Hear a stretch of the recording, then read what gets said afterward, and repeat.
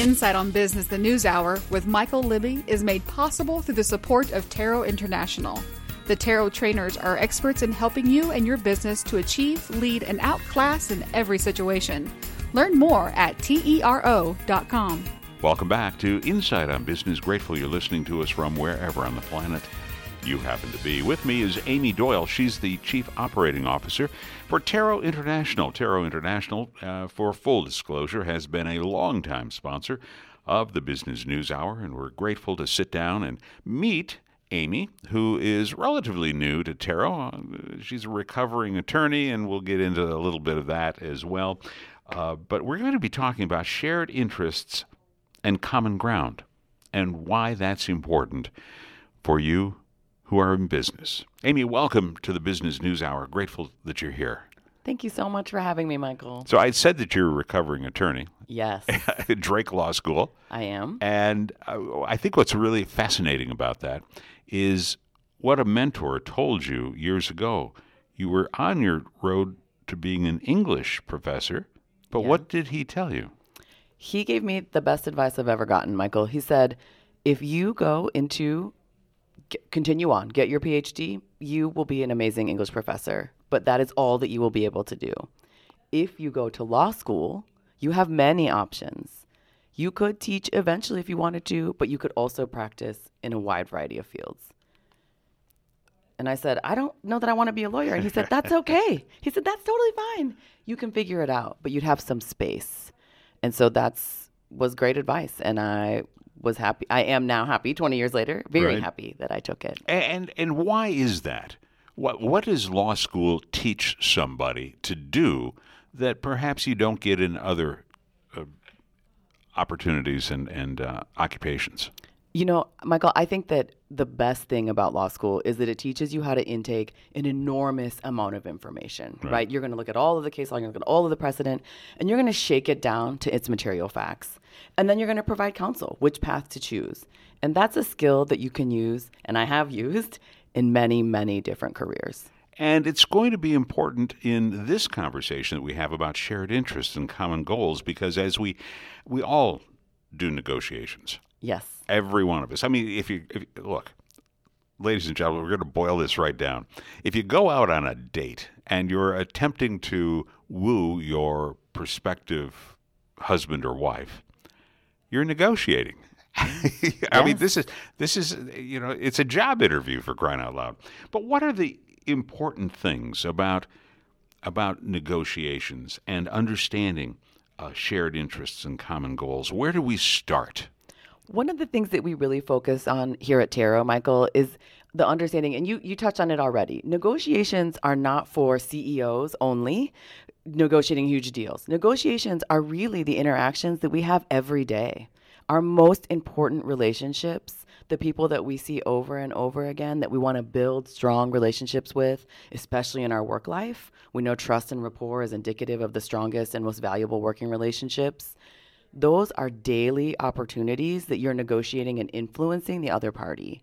And so keeping in mind, it's not, did I win and did the other person lose, but are we together addressing our common ground? Do we have shared interests that can bring us to a mutually acceptable place? That's really what common ground is about. And that's really what we want to seek with those individuals in our work and our personal lives that we're negotiating with every single day. So it becomes a win-win when everybody is at the table and they say, look, my position is A, your position is B, but are there some things that we can work together on that will get us to a closer point? Would that be accurate? That's a really great summary, Michael. What we always tell people is we are, as humans, trained to think positionally. I want this and you want that. But what we know is that that's exactly where conflict arises. The more entrenched we become in what we think we have to have, the less likely we are to collaborate and to move forward. What we really stress at Tarot, and I think that it applies equally, again, personal and professional, is leave the positions behind. Instead of the what is the why? The why. Why this matters. Exactly. we don't do politics on the NewsHour. We stay away from that. But in this hyper-political world that we live in, this very divisive world that we live in, that is probably good advice for those folks, yeah? Absolutely. Every time I listen to a political debate, I think less preaching about why my side is right and more bridge building, because we do all have common interests, regardless of political affiliation. We have a lot of common interests, common ground. Common ground. Yes. You've been also a facilitator at Tarot International. What were you facilitating on? I primarily facilitate on conflict resolution and negotiation skills. Okay. So let's talk about negotiation skills for just a moment, because I think this fits into the overall conversation. What are some of the tools that a person can use as they're in a negotiation for whatever that happens to be? We know from the research, Michael, the very best negotiators are excellent listeners. They have to be very good about hearing what is said, not listening so that they can respond, but truly engaging and being open-minded. The other thing we know is that asking open-ended questions is important. So important because what it does is provides opportunities to find those shared interests. And once you have shared interests, then we can get to common ground. Right. So one of the things that so many people do is they ask those closed questions, which facilitates either yes or no, and you can't really dig into the facts of whatever it is that you're talking about. So that's a skill that can be learned, yes? Absolutely. So how do you go about learning the skill of open-ended questions? There are many different types of open-ended questions. Yes. A lot of people prefer one of two ways. So one type of open-ended question is a true, what do you think about this? How does this make you respond? How would this impact your team, your business unit, your revenues? Don't fill in the blank for them. Just open the door for the other party to walk through and explain to you really what this looks like to them. And then listen. And then listen. You have to do the listening. And hopefully through the listening, Michael, then another opportunity presents itself to ask an open-ended question. So the first type is, tell me about what's happening. The second one is an exploratory statement. Help me understand, or walk me through your process, where you're having the other person where you think you might know this is what they're doing and this is why it's not working. But you're going to ask them, can you just walk me through the steps? Help me understand what happened at that last negotiation that didn't go well. Instead of you saying, hey, heard that deal didn't go great. Here's what I think you should have said. Here's what you should have done. Here's what they said. Let them talk. One of the things that you've just described is also called the consultant's cell. Oh. Where you don't go in with a sales pitch. You ask the person that you're visiting with, can you tell me about what it is that you need out of whatever? Say you're selling advertising or marketing or whatever it happens to be. Tell me about your marketing plan. Who are you trying to reach? Yes. Tell me a little bit more about your company. Stop with the sales pitch and listen to those conversations. Our guest is Amy Doyle. She is the Chief Operating Officer at Tarot International, one of the longtime sponsors of the Business News Hour. As you go through this shared interest and common ground and negotiations, leave the baggage at home? Is that your self-interests? I don't know that I would go that far, Michael. Okay. Because I think that all of us have our own self-interests. What I would say instead is everyone has baggage. Your job is to be aware of what yours are and why you're carrying it. Why are you carrying it? Yeah. And then do the same for your other party. They have baggage. It's going to show up at the negotiation table. You know what it is. What you need to figure out is, why are they carrying it? When we look at shared interests, you can't figure out what those shared interests are until you dive deeper into the issue. Would that be accurate? Absolutely. Yeah. And how do you do that? That's where those open-ended questions are really going to be your best friend. We think we know when we come into really tough negotiations or a situation, and this is really common in our work life, the same fight keeps happening, the same disagreement with the same person. You think to yourself, I have had this conversation 100 times. And what we would tell you at Tarot is you've had this positional argument 100 times.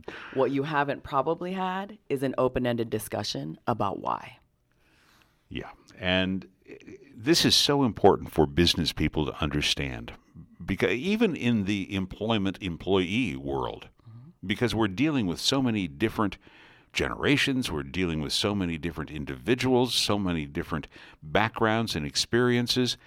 It really helps.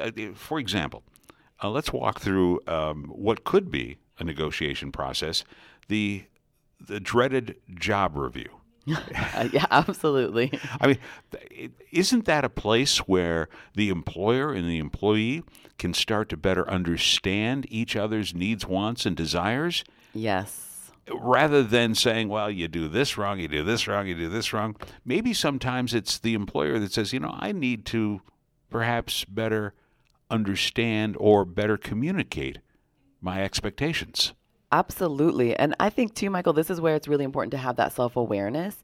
If your goal as the leader is to retain that person, and in this job market, I think retention is going to has become and will continue to be of the utmost importance.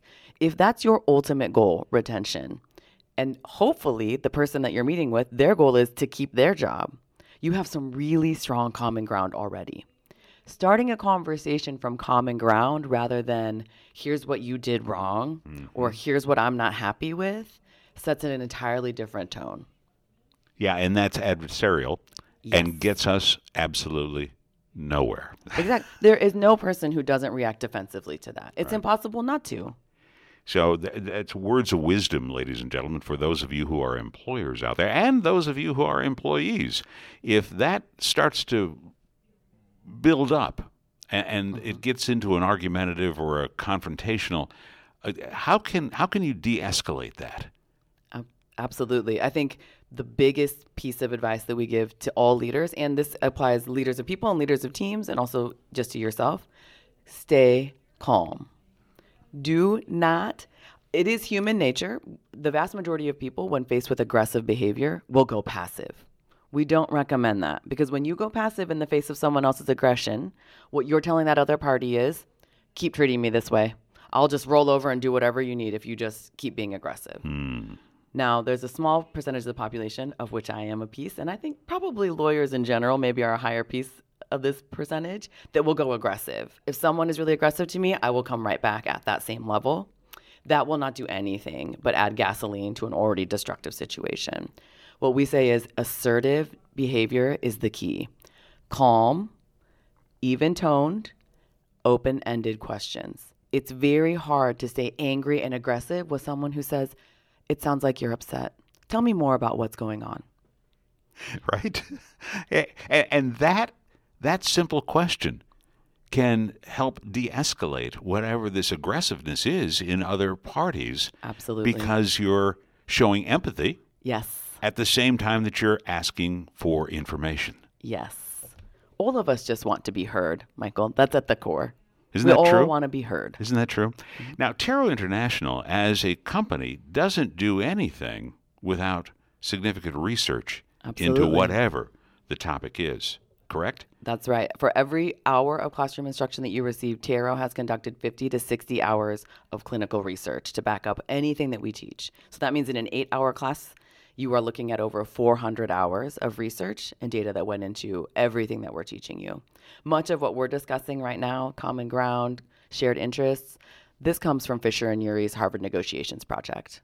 So the most fundamental and well-established research project in the world around how to do conflict negotiation. Yeah, and one of the things that Tarot does and constantly reminds us that we should achieve, lead, and outclass when we are in any business situation and in any personal life. All of these things that we're talking about transition from business to personal life as well. Yeah? Absolutely. Yeah. Absolutely. Amy Doyle's been our guest, ladies and gentlemen. She is the Chief Operating Officer for Tarot International, and we will, of course, have links to all of that up on the radio blog. Final question for you. What have you learned being at Tarot? That is a wonderful question. Michael, I think that what I have really valued the most is how applicable the learning is across multiple industries. We facilitate for very small companies, very large companies, international, local, and I love to see the light bulbs click on regardless of where they're from. Field, they lead a team of 50, they're only themselves and their individual contributor. Everyone has really great takeaways, and I love to see that light of learning. It's sort of full circle for me. Thought I'd be a professor, here I am, still getting to see the light of learning turn on. Isn't it wonderful? It really is. Amy, thanks so very much for spending time with us. Thank you. Of course, thank you for having me. That, once again, is the voice of Amy Doyle. She is the Chief Operating Officer at Taro International, and yes, we'll have links to Taro up on the radio blog. What great advice for negotiations, finding common ground, and getting straight to the point where two divergent ideas can come together with some idea of cooperation. Good stuff. Well, that's a wrap for this edition of the Business News Headlines. Thanks so very much for joining us. For all of us that put this together each and every day, Chap Ramsey is our production coordinator, sales and marketing. Aaron Libby, the voice of the Business News Hour, is Hunter Pease. And the music you're listening to right now is arranged, composed, and conducted by our friend James Goodlett of Jam Good Productions. For all those folks, and for Amy Doyle, my name's Michael Libby. Thanks so very much for listening. Be safe, be well, be careful. Most of all, be good to your fellow man. Good day.